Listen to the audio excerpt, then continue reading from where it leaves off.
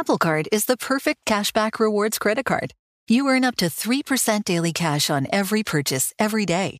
That's 3% on your favorite products at Apple, 2% on all other Apple Card with Apple Pay purchases, and 1% on anything you buy with your titanium Apple Card or virtual card number. Visit apple.co/card calculator to see how much you can earn. Apple Card issued by Goldman Sachs Bank USA, Salt Lake City branch. Subject to credit approval. Terms apply. Busy weekends are a breeze with American Express Platinum Card. 8 a.m., wait to board plane in the Centurion Lounge. Much better. 2 p.m., grab seats for the game. 6 p.m., book an exclusive reservation with Resi Global Dining Access. Right this way. Because the American Express Platinum Card offers access to the Centurion Lounge, must-see live events, and exclusive reservations at renowned restaurants. That's the powerful backing of American Express. See how to elevate your experiences at americanexpress.com/withAmex. Terms apply. Allstate wants to remind fans that mayhem is everywhere. Like in the parking lot at your kid's Pee Wee Championship game. A trophy bigger than your 5-year-old is blocking the rear windshield of the car in front of you.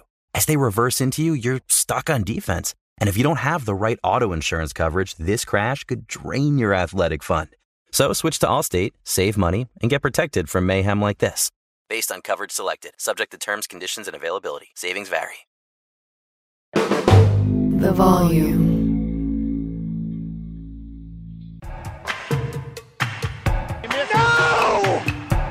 Oh my God! How could he do that? Are you on drugs? What? Charles Darwin. The nerves is where it's at. Welcome everybody back into Nerd Sesh. As always, I'm Carson Brabber, and alongside me is Logan Camden. And today we have some very exciting news. This is our first ever show for The Volume. We are unbelievably excited and proud and grateful to be a part of such an awesome podcast network. And what a day it is for us to debut, Logan, because this is up there for the craziest night of basketball legitimately that I can remember. And we'll talk about all of today's games. We'll talk about yesterday's games as well. But we have to start with the historic upset and the historic meltdown that was the Heat, the 8th seed, for the second consecutive game, coming down from double digits in the fourth quarter to beat the Milwaukee Bucks. Let's start with the Bucks angle on this. What's your reaction?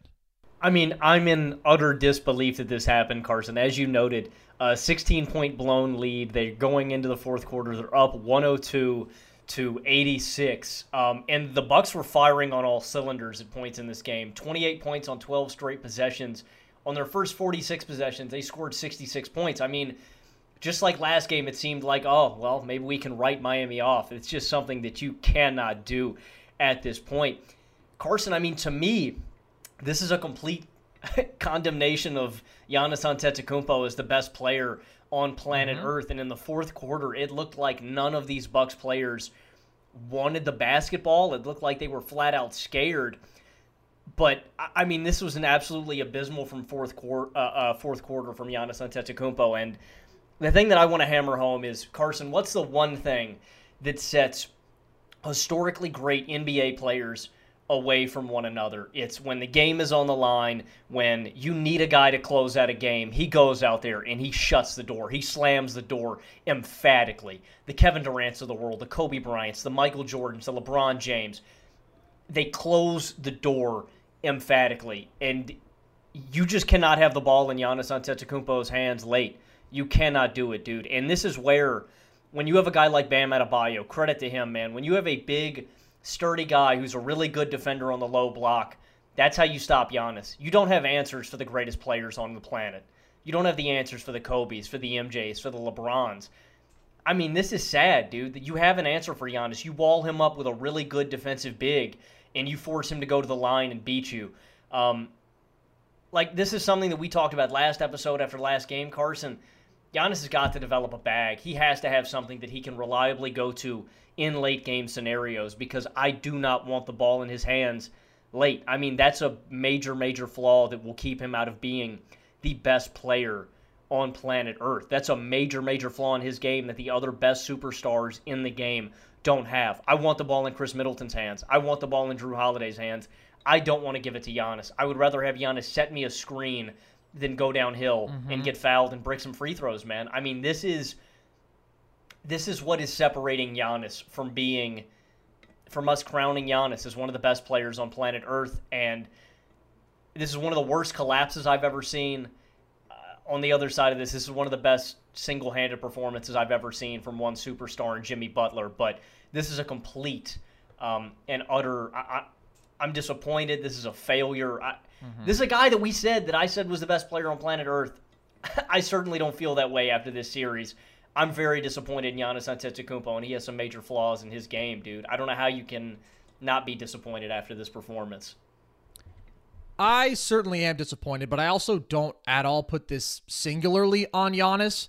I think that this is a historic collapse on all fronts. Like, if you just look at the sequence in which the Bucks should have been putting the game on ice, to have the ball nearly stolen out of the inbound when you're up one, all you need to do is get fouled. And then to go to the jump ball and nearly have a turnover out of that because Giannis is so petrified at the idea that he might be shooting free throws that he throws a completely off-target pass at Chris Middleton, who's open probably 8 feet away, to then a missed free throw, to then allowing the lob, which is really the most dangerous play in a situation where there's whatever it was, a second on the clock roughly, and then to not call the timeout with 0.6 seconds left when you have it is a mind-blowing gaffe, and then to ultimately lose this game in overtime, which again does fall on Giannis, by fouling a three-point shooter is just like the epitome of how you give a basketball game away.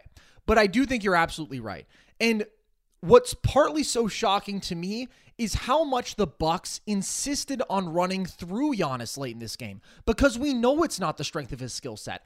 I actually think you can argue that he's the best player alive in spite of that fact. I don't think it's resoundingly clear at this point, but after that title run, it was like, wow, this guy can reach an unbelievable level of dominance without having that traditional closer skill set. Middleton was able to take some of those responsibilities on, but in this game, a vast majority of the late possessions ran through Giannis, and it was abysmal. And I tweeted about this. I was like, man, I'm deeply concerned about the Bucks' clutch offense, thinking this could come back to bite them. And it came back to bite them pretty darn fast, Logan. It was legitimately terrible. Giannis's insistence on either barreling his way into Bam and forcing a tough contested look or drawing a foul where he was 3 of 9 on free throws during that final stretch, or settling. I mean, he took this mid-range jumper with 90 seconds left, and I thought, dude, my eyes are bloodshot right now. I was attributing it to Giannis taking that shot. It's a terrible clutch shot. It is the shot that everybody is begging you to take, Giannis. You're 36% for mid-range. A majority of those are wide open. And so the fact to me that they continue to insist upon, let's see what Giannis can get done. He was at one point 11 of 16 in this game, Logan, in the fourth quarter. And then next thing you knew, he was 1 of 8 on his next 8 shots with all those claimed free throws. So it was an abomination. I could not believe that they were not getting Middleton more touches because, first of all, Middleton is a special contested shot maker. And so that's the kind of guy you want in those situations, period. But he's also a good playmaker. We also know that his pick and roll with Giannis can be a highly effective way to free up space for Giannis, to weaponize his athleticism. You trust Middleton as a playmaker there. If the read is I'm going to take my mid-range pull-up or the floater, well, he's great at that. But to just say we're going to try to win this game with brute force against a really good one-on-one defender when our best player is not going to succeed in these skilled shot-making areas of the game, I thought was baffling. But really, this was all around humiliating. I think you have to take a hard look at Mike Budenholzer. This is a guy who obviously led them to a championship.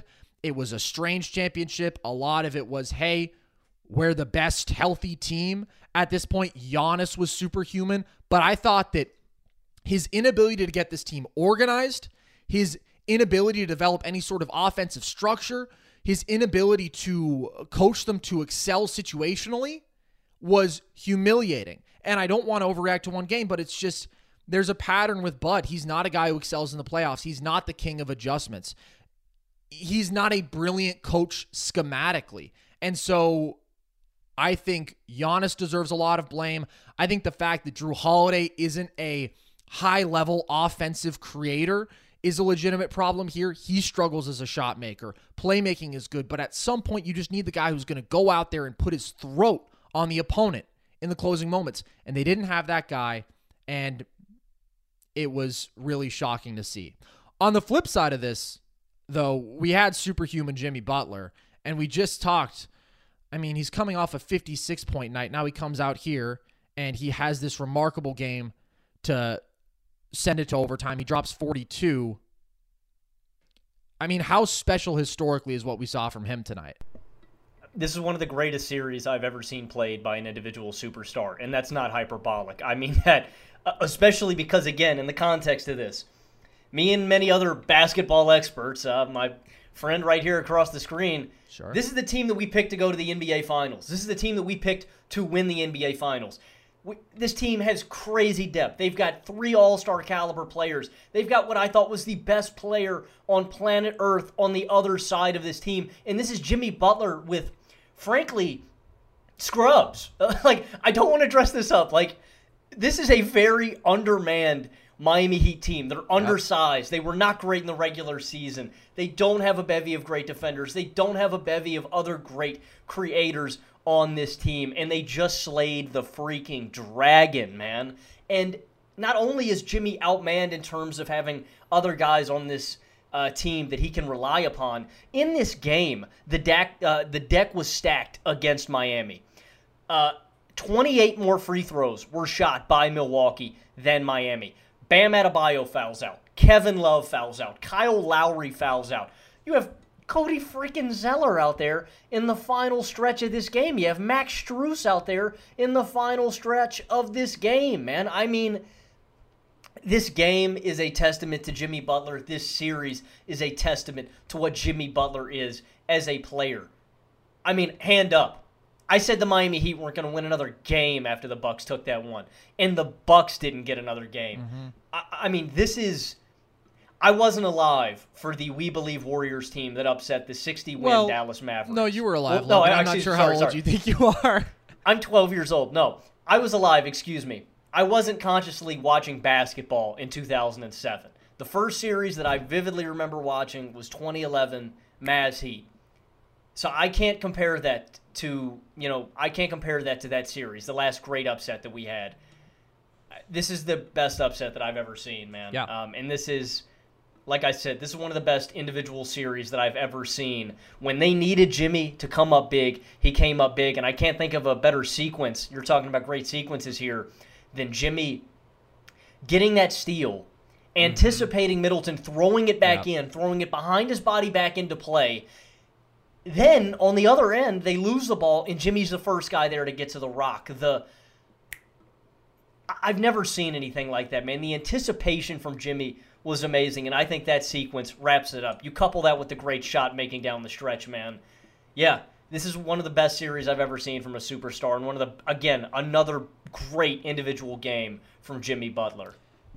I said, I think he is up there for the greatest competitor I've seen in any sport, and I think that play epitomized it. I also think his sheer will, the ability to finish that lob through contact, falling to the ground. I mean, just an insane display. And then the consistent confidence that we see from him doing things that are not normal for regular season Jimmy, right? Like the level that he has reached as a perimeter shot maker. I know he was only 3 of 10 in this one, so not insane efficiency, but there was that huge one to tie the game when they started running point Bam, which, by the way, I thought was a brilliant adjustment by Spo, enabling Jimmy off ball like that. You got him 7 quick points off cuts, and then off of that catch and shoot 3. But the confidence to step into that when this is a guy who takes 2 threes a night in the regular season, and over the last couple years, he was a bit better this season, but is like a 28% guy from deep. And then all of a sudden, it's the playoff stage. He shot 44% on 5.5 threes a game in this series, while dropping 38 a night, obviously. But just the versatility from him of the shot making. He can get by basically anyone with ease. And I thought that he showed that. And he gets into that painted area, and then he's got the floater game. He's got the foul drawing ability. We know how great his mid-range pull-up jump shooting game was. And from beyond the arc, it was just in every single phase as a scorer. And then, of course, defensively, Absolutely sensational stuff. And the Miami Heat, yet again, made more winning plays in this basketball game and in this series. That is a huge difference because there is no question, not an iota of a doubt as to who is the more talented basketball team here. There are valleys between them. And that's why I think that this is the craziest upset I've ever seen. In a best-of-7 series, even with Giannis effectively missing 3 games, the Heat went out and they won these last 2, and they were down big and they were outplayed for most of both of them, and Jimmy was incredible. The other key is just the level of shooting that we saw from the Heat throughout this series. This is the first game they dipped below 40% from 3, and they were still 38%. They made 17 of them. I thought Kevin Love was sensational as a floor spacer throughout this series. He made 5 triples tonight, and I will say I was disappointed by the Bucks perimeter defense. And such a significant reason that I did think they could win the title was that they were the best defense in basketball, I felt, and have possibly 3 of the 10 best defenders in basketball. But I just thought, again, nobody could contain Jimmy at the point of attack.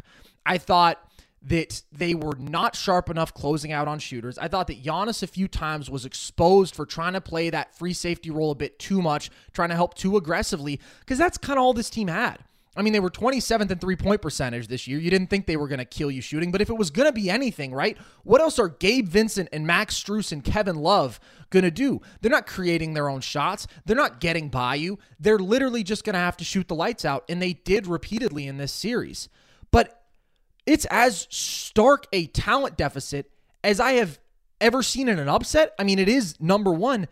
And I think there's an argument to be made that this Miami team is up there for the least talented in the entire playoff field.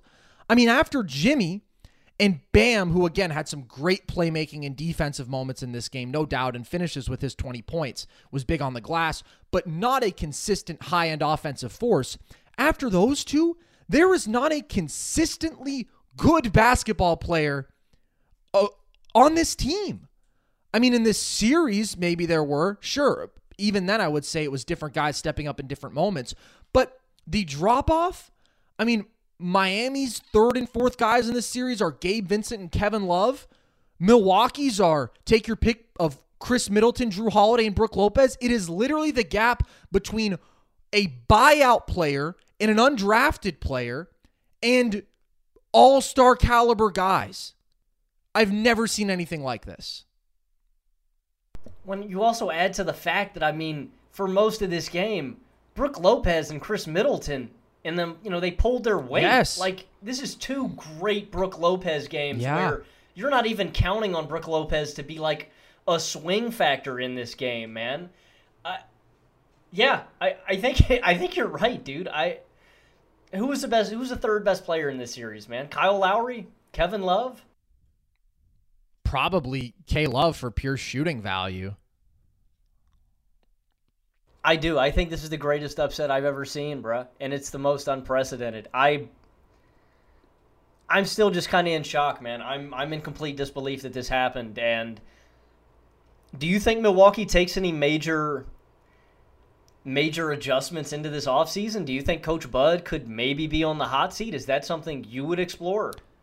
I absolutely would explore firing Coach Bud. I actually think that they probably should. I think take this in a new direction. Try to find somebody with some more offensive creativity, somebody who can actually win you a game in a situation like that. I mean, even the possession to go ahead in regulation where Middleton gets that blocking foul called, that's a bailout. They had no idea what they were doing. That possession had completely stagnated. It was Brook 25 feet from the basket, Chris Middleton 25 feet from the basket. Giannis was down on the block but didn't want to be involved, it seemed. And it was just like they were playing hot potato. So that is your responsibility as a coach to give your team some direction. And I thought he completely failed them in that respect. So that to me is the most logical change because I actually do like the makeup of this roster a lot still. I thought that we saw them make good midseason acquisitions with like Ingles and Crowder. I think that this is a dynamic shooting team. I think their top 4 is as good as anybody in the NBA. But they are getting older. I still do think, this is a roster that is very well composed. I thought this was a more talented roster than the title team. And yet this is an absolute collapse. And I think it falls on Giannis. It falls on Bud. I think it does fall on Drew for his shortcomings as a shot maker, 40% from the field, under 29% from three in this series. But I think largely you maintain this personnel. I think the personnel is solid. I mean, Logan, we only really saw 2 games of them this postseason, and they should have won both of them convincingly. They were up in both of them convincingly. It was just disastrous execution on their end and unbelievable stuff from Jimmy Butler. And the last thing I want to say on Milwaukee and on Giannis too, Giannis, go to the free throw line, my man. I need you to do your best Mason Plumlee impression. Single-handed all day. Get that elbow straight. Get some touch, my man. I mean, get a bag. Get something. Because, one, it is not aesthetically pleasing as a basketball fan. It is still atrocious. And in a way, Carson, I don't know, man. There's a little bit of play of the basketball gods here, man. I gotta feel like just a little bit, dude. Like, as punishment for for something, man. For Coach Bud not being a good coach, for Giannis just dropping his shoulder. Giannis can be better too, man, and I can see him being a better closer. I hope he uses this to fuel the fire in the offseason because Giannis can be better. But I think it starts with developing a little touch and being better at the finesse part of the game, man, because it's still, you see in these late stages, is all brute force. I also do think he had to be better as a playmaker. I mean, 3 assists to 7 turnovers, and I think the problem was he was getting stifled by Bam one-on-one. He wasn't drawing as much help as he's used to, and so the reads weren't there. But every single offense in NBA history, Logan, stagnates in crunch time, and it becomes about, all right, who's going to go out there and just get me a bucket? And they should not have entrusted Giannis with that kind of responsibility possession to possession because it's a shortcoming he's always had, and to me, always will have in comparison to the other top-tier guys around the league. So as remarkable as that game was, Logan, there was another one giving it a run for its money all the way through. The Warriors come up with a huge road win in Game 5 against the Kings, now up 3-2 after being down 2-0. What did you think were the biggest keys for them in this one? This is Dubs basketball. Oh, my God. I mean, yes. This is what I have waited for so long, for this to be realized with this unit. I mean, when the Dubs are clicking, man, it's basketball beauty like nothing else, man. The ball movement was just impeccable tonight in all ways. And I just thought, you know, you said it after the game you went to at Chase Center. The guys just did their jobs, man. And everybody played their roles, I thought, to the best of their abilities. This was not a great Steph game by any means, too. He goes 2 of 10 from behind the arc, and I just thought the other guys pulled their weight. From Draymond Green, who was looking at the basket tonight and looking to score. It's amazing what happens when you do that, man. I just thought everything was clicking, and it was just so reliable for the Dubs. Clay coming up with a massive game, having 3 big threes in the second quarter. He has a big hit in the fourth quarter off of a screen. He has that crazy fade in the corner in the fourth quarter. You have Draymond and Looney dissecting the defense out of the short roll, hustling in this game, on the glass. You have Jordan Poole, who pulled his weight to an extent in the non-Steph Curry minutes, did enough, 10 points, 6 assists, was moving the ball well. Andrew Wiggins, who is just so quietly doing his job every night. Like, it's boring, it's typical, but this is Dubs championship basketball, is what I felt like we were watching tonight. And granted, the Kings did not shoot well, but you got to give the Warriors credit, too, for playing their asses off defensively and hustling, too, from Draymond to Gary Payton II, too. Yeah, man, on the Warriors side, I just felt like we saw this is what we banked on all season long. With all the questions that people had about their performances on the road, everybody did their damn job tonight.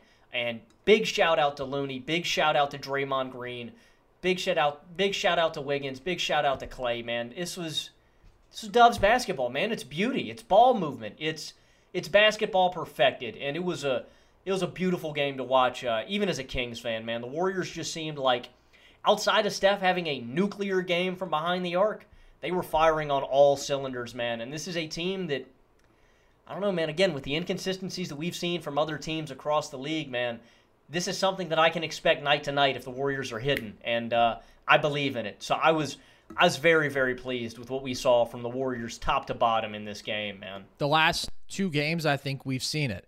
We've seen what we've been waiting for. They're clicking.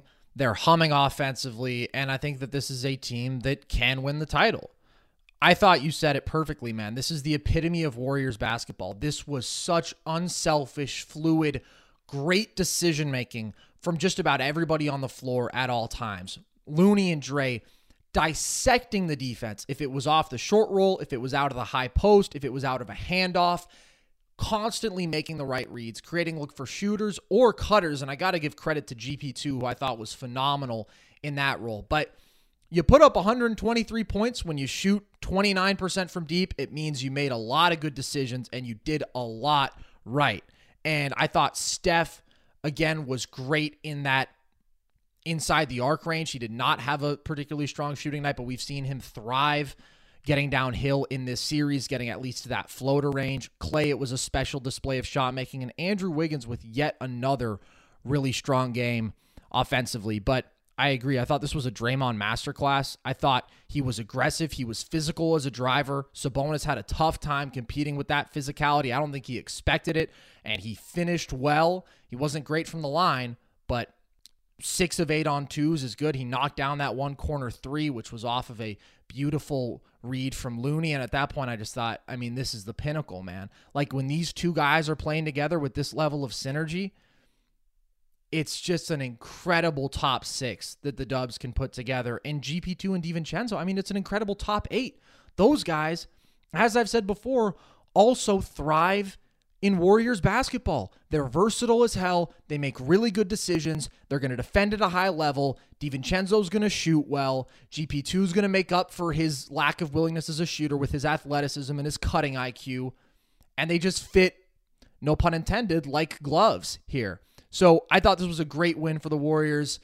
You and I have maintained the fact that they're the better team. I was worried with the Draymond suspension, but I think we've seen they have the higher two-way ceiling, and their top 6, Logan, believe it or not, just won them a championship. And I think their depth, all due respect to Otto Porter Jr., I don't think he's better than Dante. I love Dante. I think Dante makes winning plays, man. He had the 8 rebound, 8 assist showing in game 3. We know what he's capable of as a shooter. So I thought this was a big-time signature kind of Dubs win. What did you make of this for the Kings? Yeah, I mean, this is something that I was waiting to rear its ugly head, and that's that the Kings are very dependent on the 3-ball too, dude. It looked like we were in for a track meet shootout. Kings are knocking down everything in the first quarter. They go 8 of 12 in the first. Then they go 2 of 22, since that. And the big thing that I think we can take away from this series, man, is De'Aaron Fox's cohorts are letting him down, man. I mean, Fox came out the gate firing too. It didn't look like his hand was affecting him that much at all early. I think later it may have, he may have heard it during a play or something like that, but he bangs those first 3 threes. He hits that pull-up in Looney's face. At the end of the second quarter, he hits a floater, and I'm like, man, dude, I can't touch this guy. And all series long and in this game, too, I just felt like his teammates have let him down. Domantas Sabonis being the first one that we can point the finger at. Look, Sabonis ends up with 21, 10, and 4 in this game.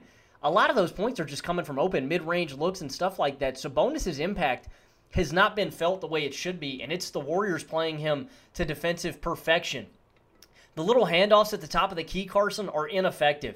Domas initiating anything from the top of the key has just been rendered ineffective. And what I think the Kings need to lean into, and what they kind of got going later in the game, is get him involved in high pick and roll with Monk or Fox. That is just, you're forcing the big man to give a little more attention, and you're just opening up that sliver of space that Domas might need. Make him be a short roll decision maker. Make him go to his left hand and finish. get him involved in more pick and roll, because the initiation at the top of the key is just not getting it done. But you look up and down at the rest of this roster, Carson, and I think you have to be disappointed at the level of play that you're getting from other guys. Malik Monk ends up with 21, 5, and 3, had a very slow start to this game, was not shooting well from behind the arc. Kevin Huerter has completely shit the bed in this series. Harrison Barnes has sucked. Davion Mitchell has been very limited offensively. And so I just think that we've seen Star Foxy, man. Fox has done his job. Fox has balled out. He has been an all-NBA level player in this series, and the guys around him have just not pulled their weight any way you paint it. And, yeah, man, that's where I've just been let down by the rest of the Kings here, dude. And I think the Warriors have finally hit their stride, and the Kings have struggled. Like, they kept this thing close, shout out. Fox and Monk turned it up as this game went along, but I think his teammates have just let him down, man. Fox has been elite, and they've needed better Huerter, they've needed better Sabonis, and they've needed Malik Monk to be a little more consistent. Those are the guys I point to, and they need Harrison Barnes to hit a damn shot, man. Like, come on, dude. Yeah, that's where I draw the line, man. I've been disappointed in everybody but De'Aaron Fox in this series. I think that that's mostly fair because Fox has been mostly pretty spectacular, but I will say if he has a higher level shot making in this fourth quarter, the Kings could have won this game. I mean, he was 0 of 6 with a turnover in the fourth, and so that was the rare spot where we've seen his difficult shot making, his scoring ability leave him in this series, because so many times it's felt like, man, this guy's this unstoppable downhill force, but even if we do cut off a drive, even if we do feel like we're playing him well, he's just going to make this absurd floater or turnaround or pull up mid-range jumper. And, I mean, the threes early were just another instance of that. It's like, how do you stop this guy? And then there came to a point where he just couldn't rely on that in this one. So I do think that was a swing factor. This series isn't over, but I would definitely be surprised if the Kings win. The reason I say it's not over, though, is because you're right. We largely haven't seen them reach their shooting ceiling in this series, and this was another off night. Although I will say part of it is not great shooters taking a majority of the looks. Fox goes 3 of 10. Davion Mitchell goes 2 of 8. Sabonis clangs his wide open 3 because you can leave that man, give him 100 feet. He's not going to want to shoot it, and eventually maybe he will, and he'll probably miss. So that definitely plays a role in that number being so low. I do still think, though, they have a lot of trouble containing Fox and Monk, which is the same thing that we saw to side games 1 and 2. I thought Malik wasn't good from beyond the arc, but I did think he was getting to his floater range or getting to the rim pretty easily again in this one, and he takes 10 free throws because of it. But it was the beautiful offense of the Warriors, and it was also them, shout out particularly to a couple guys securing those extra possessions. Like, Kevon Looney has to be making his case for best rebounder in the game of basketball. He has 56 rebounds in the last 3 games, Logan. And over the last 2 years, I think is one of the most improved players in the NBA with his rebounding growth and his decision-making growth. And then GP2, man, 4 offensive boards. Such a great athlete, such great ball instincts, such great anticipation. So just so many heroes for the Warriors in this game, which is why it's a bit crazy that they still only won by 7 when I felt like almost everybody played well. But I don't know. They're just humming right now, and they deserve this game, and I do think that they're going to go close this out, and then we got to start looking at them as legit contenders. And everybody's talked about the entire road thing, which has never really concerned me too much because I'm like, if we've seen them win 4 titles before, if we've seen them win big games on the road, you really think that they're not going to be able to turn it on? And obviously games 1 and 2 were both super close, and they got this one. So huge win for them.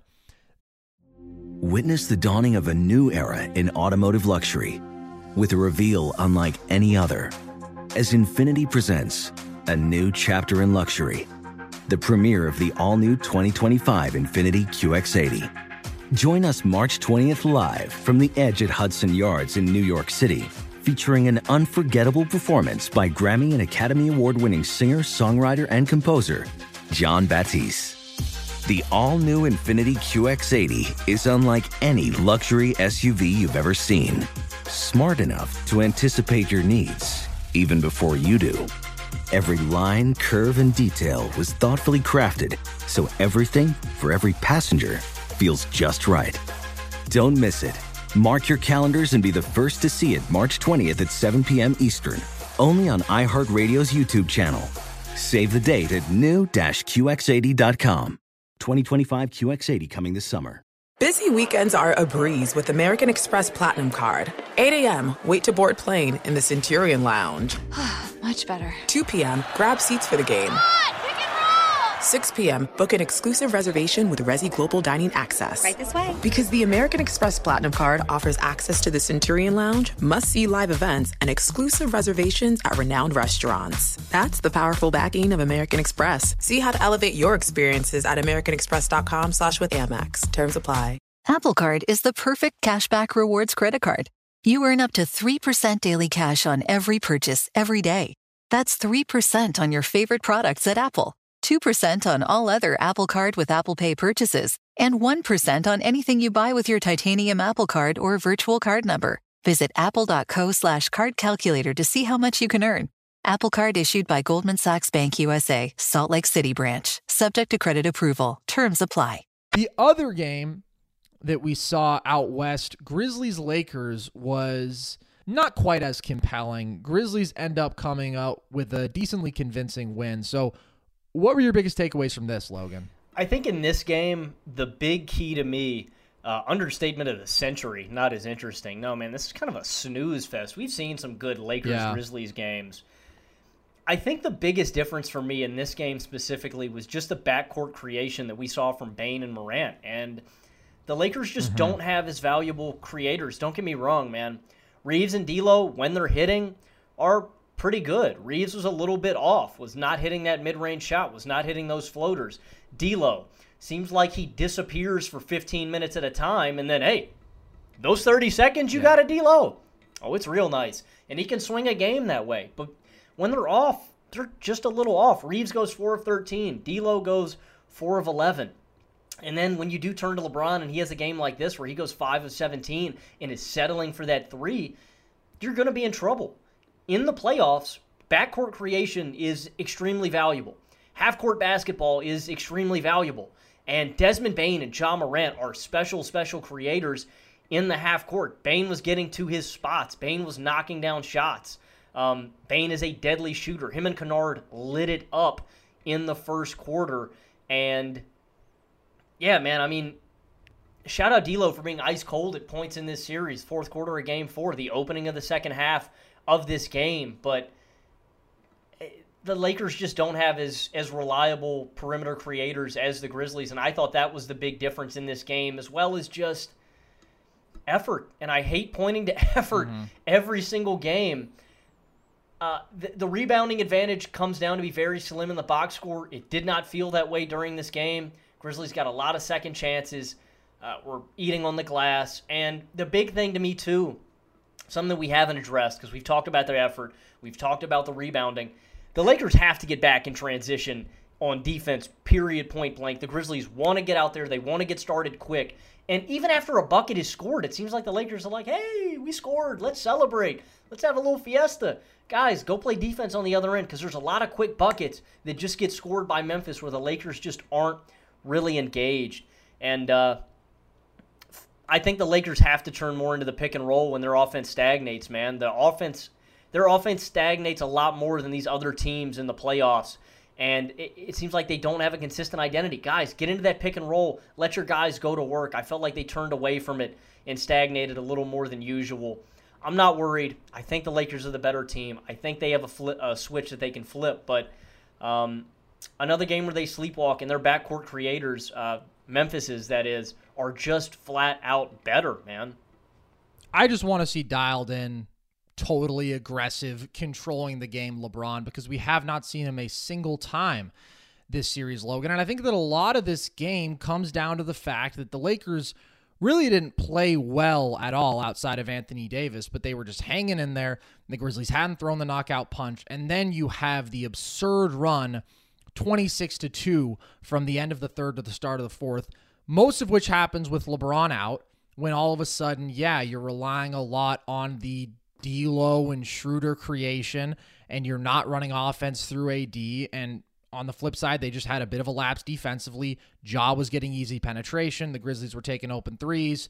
You get a little too much Troy Brown Jr. in there for the Lakers. All of a sudden, this game is almost over. And then when it comes time to, hey, maybe rally just a bit, maybe bring that last bit of hope into this game in the start of the fourth, LeBron settles for a couple threes, first 2 offensive possessions, and Grizzlies get a couple buckets, game over. So I just need to see better LeBron. I totally believe that he's capable of controlling these games, but we've seen him play off ball a lot, as we've talked about, and we've seen him settle a ton. I mean, he's taking over 7 threes a night. He's making 1 in every 6 of them, Logan. Like, it's inexcusably lazy and bad offense from him. I mean, he's not having the same pronounced playmaking impact because he's not consistently attacking the rim. We saw him do it when it mattered in game 4, but we have not seen it for a 4-quarter stretch in any game. And I think largely that's because he hasn't felt like he needs to, and he's been able to at times rely on Reeves and D'Lo to create good offense for this team and for AD to dominate the game defensively and get his as a scorer, but it wasn't there in this game. So I think that's what we're going to see from the Lakers. Maybe it changes next series. Maybe they take their intensity up a level, but it's a roller coaster, and a lot of it is dependent on how much effort they're giving, and I would say what level we've seen from LeBron, but the reality is they've been able to look great without us seeing great LeBron, because we haven't seen great LeBron for a game, an entire game, once in this entire series. So I thought the Grizzlies' backcourt was great. At the same time, I don't know that it's going to be enough. I think we've seen the Grizzlies spot up challenges throughout this series. I mean, Dillon Brooks, again, could have shot them out of this game if the Lakers played better. He goes 3 of 15. And we haven't seen Triple J attacking mismatches in the same way that he was in game 1. We haven't seen him going after everybody but AD and just getting into that post area, trusting his touch shots, trusting his physicality. So I do think that that's pretty important to raising the ceiling of this team, because outside of that, you're looking at some shooting and not a lot of dynamic creators. So I still think LA is better comfortably. I think if they dial in, they have the higher defensive ceiling. We've seen how suffocating they can be, their length, their rim protection. Schroeder is a good matchup for Ja. And we know that they have this super reliable offensive creation if LeBron and AD are dialed in, with really good complementary creation from Reeves and D'Lo when he's playing well, and even Schroeder. And they've been largely a fine shooting team, but they were just off kind of in every respect in this one. Speaking of being off in every respect, Logan, the Cleveland Cavaliers went down meekly 4-1 to the New York Knicks. Let's honestly start with them, because I thought this was a pretty ugly display. What do you take away from this for the Cavs? What does this say about their structure as a basketball team, and where do they go from this series? I would talk about the structure of their offense. I mean, the biggest thing is just how clogged it is, and that's why, I don't know, man, a lot of people are talking about Donovan Mitchell and trying to draw conclusions from him as a complete offensive player. He's polarizing. He's an all-time bucket, I think. I'm not ready to judge him based off this situation, because I think it's really tough, man. I mean, spacing is just hard. You've got 3 non-shooters on the court from your top 5 guys. Isaac Okoro, who has his moments, Evan Mobley, and Jared Allen. Mobley is not comfortable even drifting out and shooting like that. Jared Allen is kind of a zero offensively outside of being a rim runner and a dunker in the dunker spot. And it's weird, too, because it's something that we didn't really address, I think, in our predictions in previewing this series. It's a top 10 offense. We said, Mitchell, Garland, the 2 trees here, Allen and Mobley. Oh, man, pick and roll, it should be easy. Well, when you have spacing issues like that in the half court with 3 non-shooters, and then off your bench, you don't really have any guys who can create their own shots outside of Karis LeVert, who's very inconsistent. Yeah, this is going to happen. And so I think moving forward, I think Cleveland probably, for offensive schematic purposes, probably should move off of Jared Allen if they can. Yeah. It's a decently sized contract. It's not the worst. And he is a valuable asset too. Like, Jared Allen is a good 5. I just think that to maximize your offense, because you have 2 very special offensive talents in Darius Garland and Donovan Mitchell, I think to maximize those guys, I think you have to move off of Allen or Mobley, and you're not moving off of Mobley because Mobley's maybe one of the best defensive players on the planet. Shift him to the 5, bulk him up, put a little weight on him, get his shot comfortable. You've got time. That's the thing here with Cleveland. This is a young unit. You give Mobley some time. You give him a year or 2 to hone out his offensive game, make him that 5, and bulk him up a little bit. And I think the Cavs are going to be set, man. I think they're going to be good to go. You have to be disappointed with them in this series, especially going down 5. But again, a lot of this too, I do put a little bit on the depth, Carson. But I think this team was always limited when, again, 3 of your top 5 guys can't reliably space the floor and knock down shots and have very limited offensive games at this point. So, yeah, I'm disappointed, but this is a young Cavs core, and I think they'll be able to retool. And I think that's what they should do. I totally agree with you on the having to move to Mobley at the 5 approach long term. And hey, it was fine. You gave him the training wheels for a couple years. He's a slim guy. He's not totally equipped to bang bodies. So you put him at the 4, and you had a good option there in Jared Allen. But I just thought it was one of the things that killed him in this series, their overall lack of skill in the front court. You can't just put it on the 2 bigs. It's also the fact that most of their wings can't shoot. But in this game, I mean, their supporting guys did shoot well. LeVert was 4 of 7 from deep. Chetty made a couple of triples. Isaac Okoro made a couple of triples. And yet this offense was brutally stagnant. And I think a large part of that is on the fact that nobody respects your 2 bigs offensively. They combined for 10 points tonight, Logan. So you're allowed to have Mitchell Robinson constantly parked in the paint, constantly as a helper, because your bigs demand no respect. So that then turns Garland and Mitchell into basically just pull-up jump shooters. They were not attacking the paint enough, and I still think they should more, because Mitchell, I mean, he was off from deep for a majority of this series, and by the way, we all praised him as this all-time playoff performer after the bubble run and the subsequent run, right? Because he was insanely productive and largely very efficient as a scorer. He also, though, shot 46% from deep across those 2 runs, which was always unsustainable on really high volume. And now his last 2 postseasons, he shot 25% from deep. And so his efficiency has come way down. His production has come way down. And I thought he needed to weaponize his athleticism more, get into the paint, and then playmake, right? Because we did see them find Mobley and Allen in the dunker spot. It's all they were really able to do in this series, but at least it's better than just, let me take 12 pull-up threes and I'll miss 9 of them. Because it felt like that there was way too much of that from Donovan Mitchell. And overall, this offense just felt so stagnant. It was just pull-up jumper, pull-up jumper, pull-up jumper. They averaged the second fewest passes per game. That felt very right to me, along with the eye test. So they've got a big problem. And there's a reason that we saw them go mostly to playing just 1 big at a time in the second half, because, again, you're hurting your spacing. Mobley, I love him to death. He's one of my favorite prospects ever. Defensively, he's a marvel. Offensively, I would like to see more progression from him, more assertiveness, more of that skilled shot making. I thought he would be a more capable jump shooter at this point, but nevertheless, he's only in year 2. But the bottom line is that these guys totally got outplayed by Mitchell Robinson in the physicality areas, the defensive areas. This game alone, Mitchell Robinson had 18 rebounds and 3 blocks. Over his last 3 games, Jared Allen, Logan, had 13 rebounds and 2 blocks. The guy got punked, man. I did not think he protected the rim at a high level. He certainly didn't rebound at a high level, and he didn't finish at a high level. I mean, I hate seeing a Jared Allen floater more than anything, and I think he took 2 in this game. So they also just didn't attack the glass, bottom line. And that's why Josh Hart was more of a presence on the boards. And that was a huge swing factor in this series, Logan. There were 3 different games where the Knicks had 17 offensive rebounds. They were the number 2 offensive rebounding team in the regular season, and they're certainly the number 1 in the playoffs. And against a team that's playing 2 bigs, that's humiliating.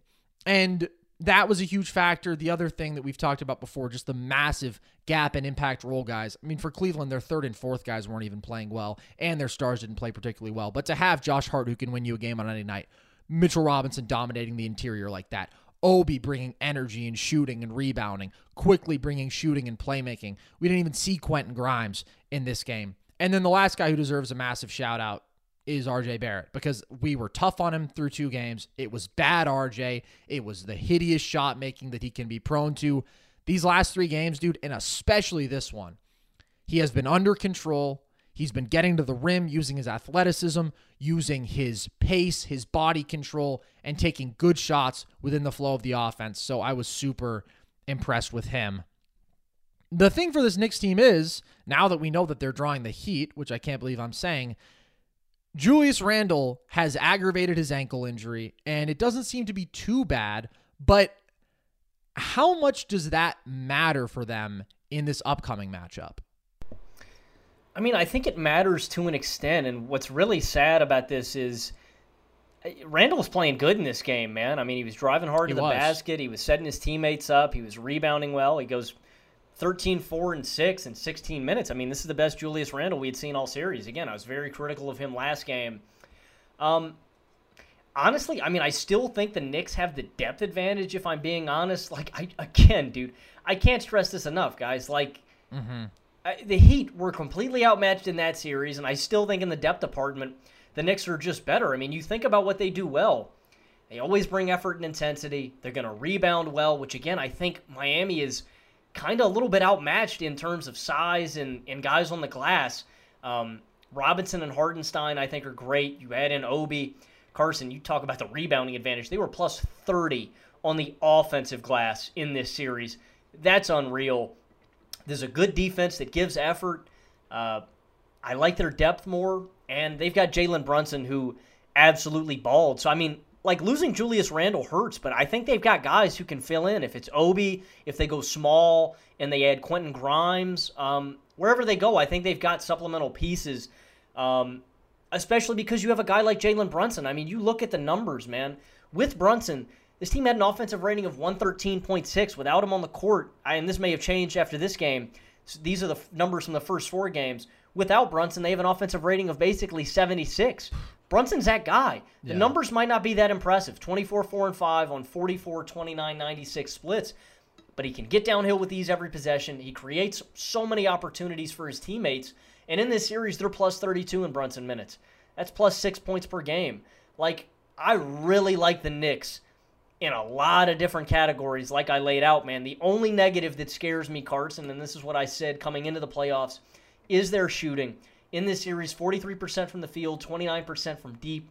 Randall, 24% from deep in this series. Barrett, 25. Quickly, 29. Toppin, 35. I think Grimes is at 11% through 3 games. So their shooting scares me in this upcoming series. Like, I mean, if Miami's got that torch on him, what are you going to do, dude? Like, if they're shooting like that, I'd expect them to beat any team. But I really like the Knicks in a lot of different categories, man. If Jalen Brunson's out there, dude, I give this Knicks team a chance to beat anybody on any given night, man. I mean that. The Knicks are just like that. I mean, they won this series in spite of Julius Randle. He was consistently abysmal. You're right, he came out strong in this game, but, I mean, could not make a jumper, 23% from deep, 14 a night, and we saw them finish out Game 4, right? Is that the one that they finished without Randle? So yeah, without him on the court. They quite literally won in spite of him. That being said, I thought if they were going to draw the Bucks, they would probably need him, because having 2 offensive creators at peak Julius Randle and peak Jalen Brunson level, I feel like you need that kind of firepower to win a series when you have like February Julius Randle, who's 27 a night, who's making his jump shots. But to beat the Heat, I think they have enough creation with Brunson at the helm. Their shot making isn't great, but I think it's fine. And these supporting guys, I really do think can step up. So I think since they're not at a talent deficit, they don't need him to win this series. And I think he would help, but I'm not sure it's a slam dunk. Like, especially as we've talked about, his jump shot comes in waves, and it's in a really, really bad stretch right now. And him in a high volume role offensively can hurt you. So I would pick the Knicks no matter what right now. Okay, let's move to yesterday's games, and we'll go more quickly through these. But we got to talk about Celtics Hawks, because what an insane win that was for the Hawks. Down in that fourth, come back. It's a disastrous demonstration of execution by Boston. It's a big-time Trae Young game. How concerned are you about this loss for the Celtics first? This is just the most Celtics thing ever, man. I'm not really concerned. Yep. I'm not really surprised.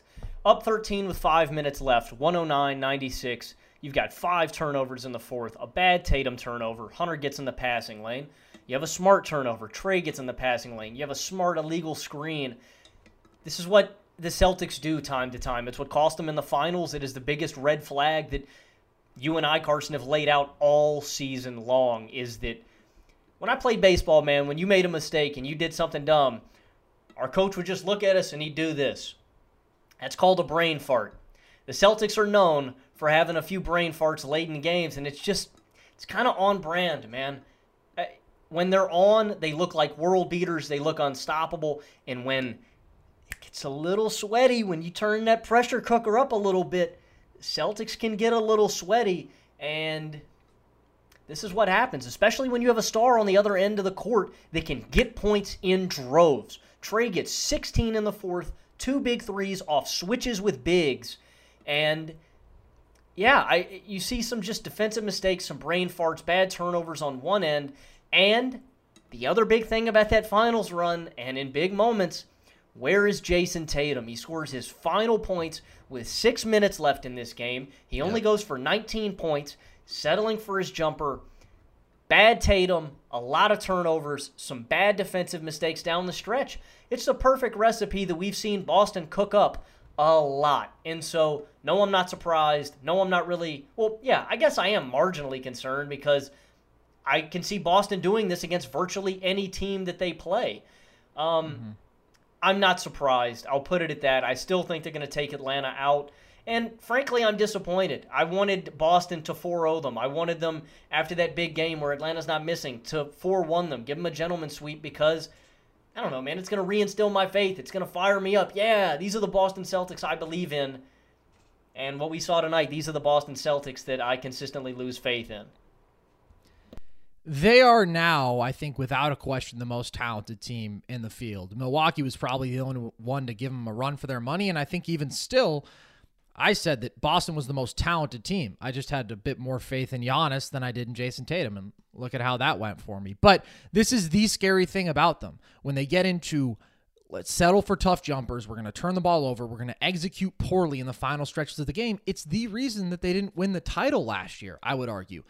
They were number 26 in terms of clutch offense last regular season, and then they were 13th out of 16 playoff teams in clutch offense. And quite literally, their games mostly swung with what Jason Tatum did we get. In their wins, he was generally great. In their losses, he was 39% from the field. He was 4.7 assists to 4.6 turnovers a game, and he was just like 22 a night. So when his shot left him from the perimeter and when his decision-making failed, they lost. And yeah, I mean, he wasn't even responsible for most of these possessions late, but he did not assert himself. He had that one terrible decision trying to pass out of the trap where DeAndre Hunter is literally actively jumping in the passing lane and he just throws it anyway. It's just, like you said, a brain fart. And they do have the tendency to do that. I do want to give credit to Trae because he started this season abysmally and was flat out outplayed by Derek White through 2 games. We got bad Trae in almost every way. His finishing was bad. His decision-making was bad. His shooting was bad. He was heavily being affected by those rear-view contests from Derek White, who's a great shot-blocking guard, from Marcus Smart, from Jaylen Brown, and he was relying too much, I thought, on his ability to just get by people who he couldn't get by, like these great defensive Boston guards, so he ended up taking a lot of really tough shots. But I thought this Trae was the Trae that you love to see. The Trae who was controlling the game completely out of the pick and roll. He created 77 points of offense. And part of that is the Hawks shot lights out, 46% from deep. But it felt like every possession, almost, he's getting that free throw line area and he's just making a decision. Am I going to take my floater, which is his best shot? Am I going to kick out to a shooter? Am I going to find someone in the dunker spot? And it was that combined with the big-time pull-up jump shooting that you mentioned, going after a couple of those switches late in the game. I mean, he was just great from deep, which at times his shot making has left him in this series, and that is a reality of Trae. He's not a great shot maker compared to a lot of the other stars. That's why his field goal percentage is always lower than the other stars. He only shot even 34% from deep this year. He's not a great finisher. He's not a super efficient pull-up jump shooter, but he has this control of the game, this pace out of the pick and roll, the ability to get to his spots and to create for others. And that's what we saw. And he's also just been driving a lot more. He had 7 more drives per game in games 3 through 5 versus games 1 and 2. So that made all the difference for this Hawks offense. And the one thing I will point out, Logan, Trae has been quite good in games 3 through 5, but this was his best. And I do think a big part of that is he was enabled to control the game completely, and he had better shooting around him. And you know why that is? Because there's no DeJounte Murray on the floor. And I've said this before, I respect the Hawks' intention to go more all in, to add a second creator. that you think, hey, we need this guy to help take us over the top so we're not solely relying on Trey. But I think there's a reason they went from the number 2 offense when they had Kevin Huerter, this great floor spacer, complementary offensive piece, to the number 7 offense, and didn't get better as a team when they bring in DeJounte Murray, who theoretically you would say is more talented as a creator, because it's not as good of a fit. And that's a limitation of Trey's, maybe, that he doesn't scale alongside other good creators like that. I also do think there are issues with DeJounte, though, in the fit. But it is a reality, and I think that this game showed us that reality. What he's capable of doing is that completely heliocentric engine, and it was a great Trey game. But I still think Boston's going to win. I think Boston's going to win the East now. I mean, nobody can compete with their talent, so it's just going to be a matter of do they shoot themselves in the foot enough times. I'm with you. I think Boston's my favorite, probably to get out of the East, and you don't have to say right now. Yeah, I'm going to wait. I mean, I really like how Golden State played, man. If I can see that consistent Golden State, man, you know what, man? I'd be all in for a rerun of last year, dude. That was a blast. I'd probably say Boston's my favorite tentatively right now. It's as open a conversation as we have quite literally ever seen. So it's going to be fun, man. All right, we'll touch quickly on these last 2 games.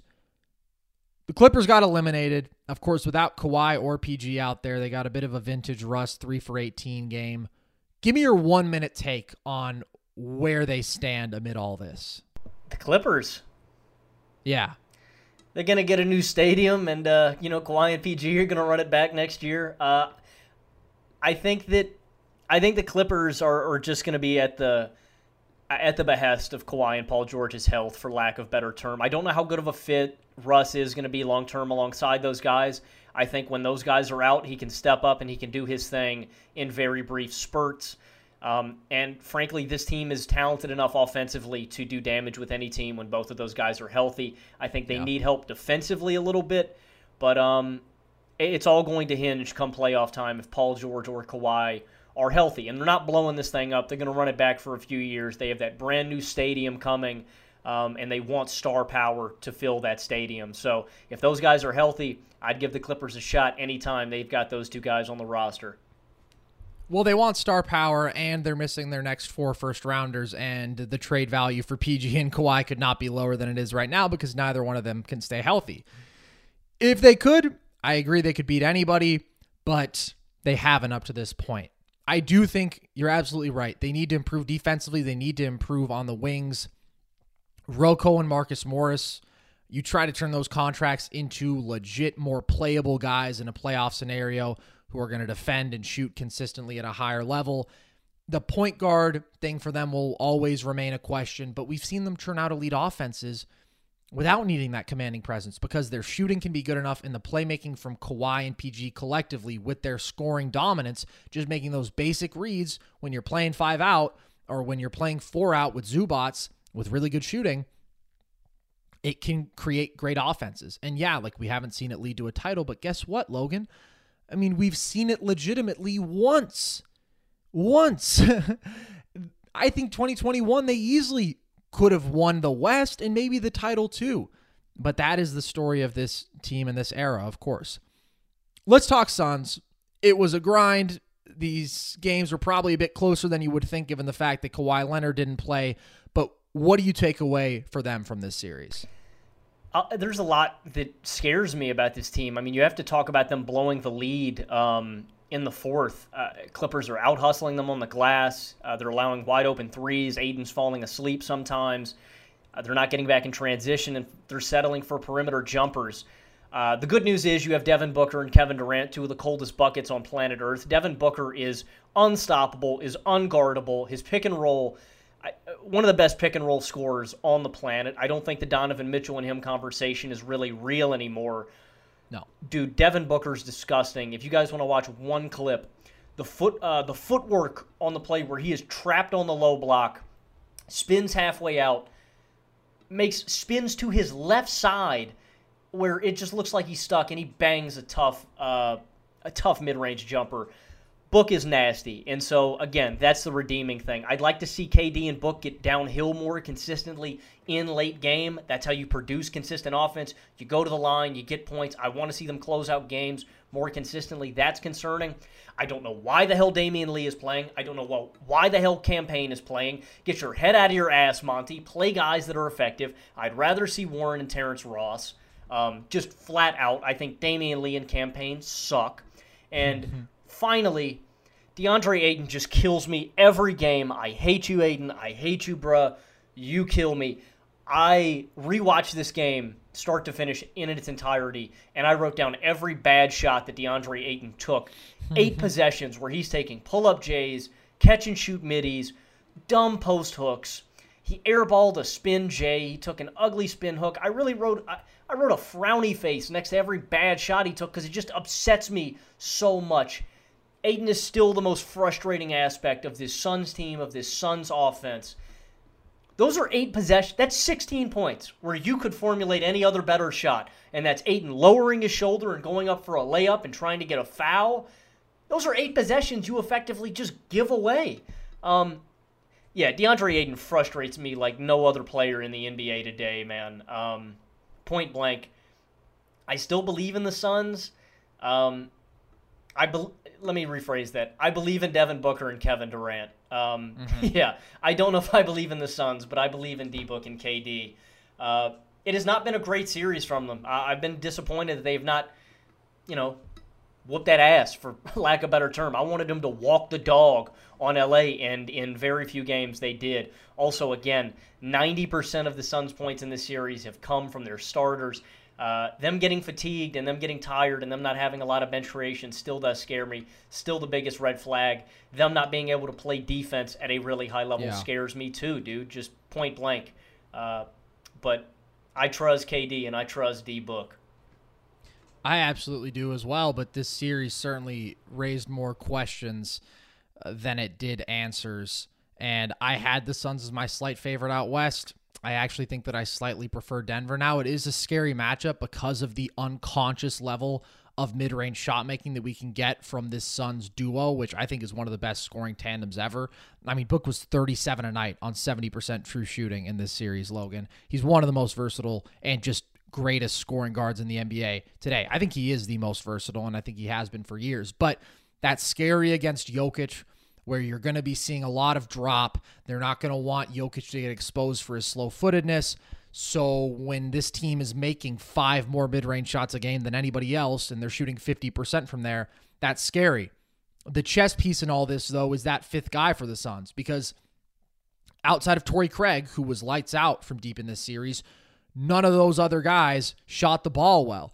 And that makes it harder to keep this Nuggets defense honest, because it means you can stick Jokic on a Josh Okogie, or you can bring Aaron Gordon over to help more aggressively and have him leaving Okogie.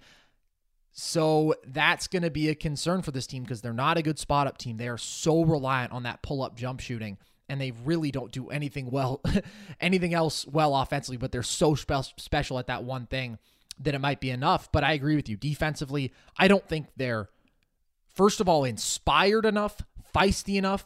I don't think they're quick enough. I don't think they're athletic enough. I don't think they're physical enough to make anybody uncomfortable. I thought this could be a good defense.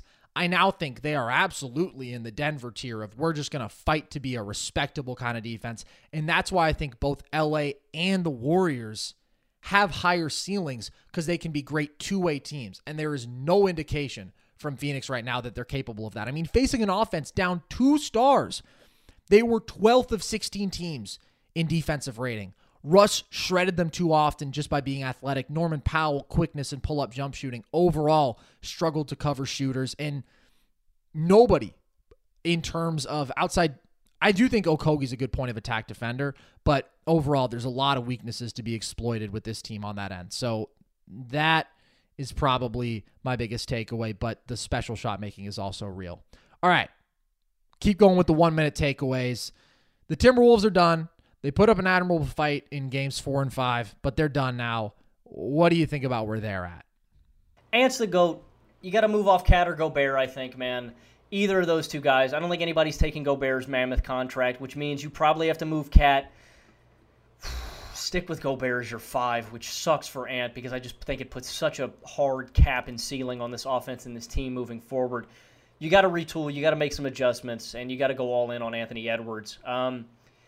Yeah, I think this team's got a far way to go, and you've got to make some big adjustments in this offseason. That's kind of my big take from Minnesota, but I have complete and utter faith in Ant becoming one of the top-notch superstars in the NBA. Agreed completely. I mean, unstoppable getting downhill, getting and finishing around the rim in this series, 8 up free throws, pretty good pull-up jump shooting overall. The guy should be a scoring champ in this league. You don't see a lot of 21-year-olds when you look throughout NBA history have been as productive, as dominant on a playoff stage scoring the basketball as Anthony Edwards. But outside of that, yeah, there's not a ton to feel great about. Sucks that we didn't get to see Jaden McDaniels. Sucks that we didn't get to see Naz Reid, although he'll be a free agent. And I don't think they're moving that Gobert contract. Cat, it would be unfortunate because I like Cat. That's also going to be a tough contract to move. It's a mega extension. So we'll see. No matter what, I don't think they're recouping the value that they've already given up to build this core with the Gobert trade. But they have Anthony Edwards, man. And you know what? That's a shining star that you can hang your hat on for some time. Nuggets, quickly, how do you feel about what you saw from them and how they shape up in this whole Western Conference contender hierarchy? Yeah, I mean, when you get superstar Jamal Murray like this, man, nice 35 piece. Jokic and Murray, the best pick-and-roll duo in basketball, and it is going to be a tough guard every single night for Phoenix in the next round, dude. I mean, Denver, I don't want it to be a track meet because I don't know how much I trust Phoenix in a track meet. Their offense stagnates a little too much where Denver's just doesn't. And they also, I think, have better personnel defensively and have a slightly deeper roster with some role guys that I just trust a little more. I mean, I think Phoenix, with what we saw from them against LA, is going to have to play near perfect basketball on their end to take Denver out. Do I think that can happen? Yes. Would I bet on it? No. I'm probably leaning Denver at this point. I just trust their guys a little bit more, and I trust their defense, even with Jokic at the 5, a little bit more. So I'm liking Denver a lot, especially with what I've seen out of Jamal Murray, out of MPJ, and out of these role guys. Yeah, we'll break down that series in totality when we do our Friday night show reacting to those games. Then also that series will start Saturday.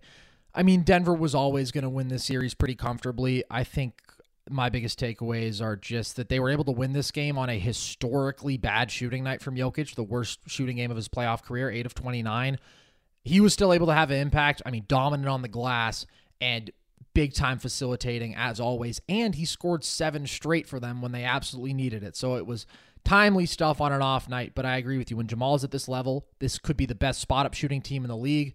I don't think anybody has an answer for the Jokic, Aaron Gordon two-man game. I mean, we saw Minnesota put Cat on him more, put Gobert in that help paint role, but I don't think that the Suns have ideal personnel. I think that Ayton is going to get eaten alive by Jokic, and I think that if you try to help, he's just going to pick you apart, as he always does. So I trust this shooting. I trust, to me, the best offensive player alive.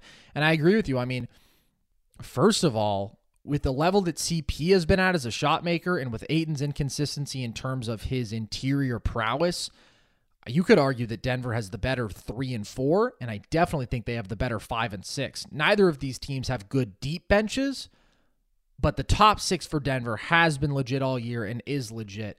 And I also think that I'm leaning towards them in this series very slightly. And I will say, King of the World title is up for grabs with a couple of guys in the series. KD could go get it. Jokic could go get it. Obviously not in this series, but by the end of this playoff run. And I don't think that's overly reactionary. I mean, listen, people can talk about this only being a couple games for Giannis, but when you have glaring flaws in your game exposed like this on the most meaningful stage and you lose to a team you are 10 times more talented than, if somebody else goes out there and takes it, that's how it works. Giannis is not LeBron. Giannis does not have that de facto title every year. Giannis took that title when he won the title. And even then, I was a long resistor to the idea that Giannis is the best player in the world, literally because of the limitations that we saw today, because Steph, Jokic, KD, these great all-around offensive creators don't have those limitations. And it came back to bite Giannis in this one. So there you have it, guys. Our first show for the volume. This was an insane night to make our debut, but tons of fun. So if you're watching on YouTube, Really appreciate you guys. Hope you stick around and enjoy some more of our content. And if you're listening to the pod, then just know that you can now find us on the Volume YouTube. So that is where all of our video content, the full episodes, will be getting pushed out. At least follow us across social media. TikTok is at NerdSesh. Instagram is the same handle. And our Twitter is at nerd_sesh. And with that, as always, thank you guys. Again, shout out to everybody at the Volume who made this possible. Incredibly honored and excited and grateful, and this was a blast. So, I've been Carson Brabber. I've been Logan Camden. And this was Nerd Sesh.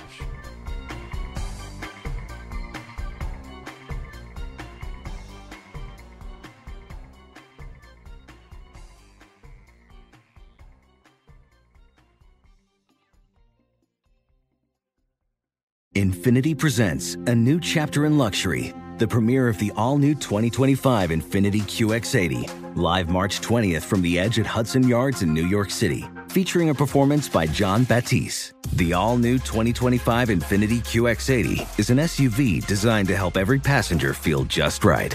Be the first to see it March 20th at 7 p.m. Eastern, only on iHeartRadio's YouTube channel. Save the date at new-QX80.com. Don't miss it. 2025 QX80 coming this summer. Allstate wants to remind fans that mayhem is everywhere.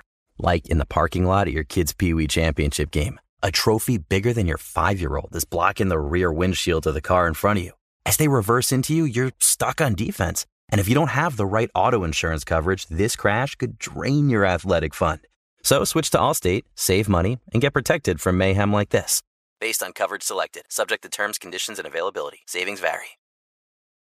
An epic matchup between your two favorite teams, and you're at the game getting the most from what it means to be here with American Express. You breeze through the card member entrance, stop by the lounge. Now it's almost tip-off, and everyone's already on their feet. This is gonna be good. That's the powerful backing of American Express. See how to elevate your live sports experience at americanexpress.com/withAmex. Eligible American Express card required. Benefits vary by card and by venue. Terms apply.